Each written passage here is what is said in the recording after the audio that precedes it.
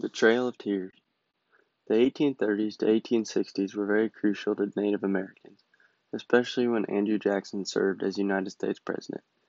Throughout this time period, Indian removal was the main focus of the United States government. The biggest and most major part was the Trail of Tears.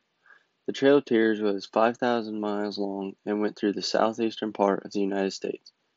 The U.S. government designated land west of the Mississippi River as Indian land. This land was for the tribes of the Cherokee, Muskogee, Seminole, Chickasaw, and the Choctaw. At this period in time, there was no transportation for them to take, and the government made them walk it. When Andrew Jackson was elected president, his main priority was Indian removal. Jackson ended up passing the Indian Removal Act in 1830.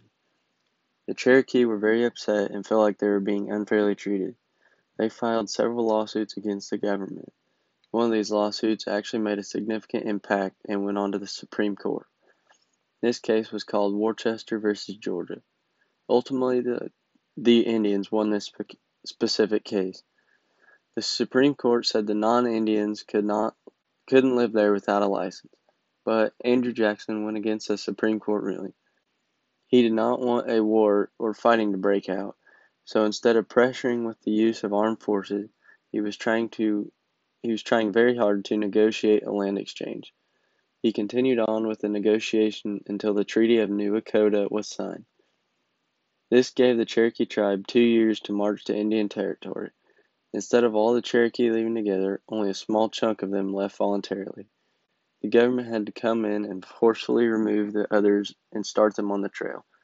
The Cherokee stopped in eastern Tennessee, but were then split into groups of 1,000 and forced onward to the west. The Treaty of New Echota allowed the Cherokee to expand their land, but they would also receive a $5 million bonus from the government. Not only the Cherokee were removed, all of the other tribes I said above were also forcefully removed from their homelands. Throughout the 5,000-mile journey, over 4,000 Cherokee Indians died. These people didn't die because they were old. They died due to starvation and freezing temperatures.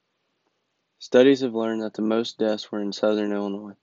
The stretch of the trail was 60 miles long throughout Illinois. There is a writing from a commander on why Illinois was the most treacherous part of their trail. There is the coldest weather in Illinois I have ever experienced anywhere. The streams are all frozen over, something like 8 or 12 inches thick.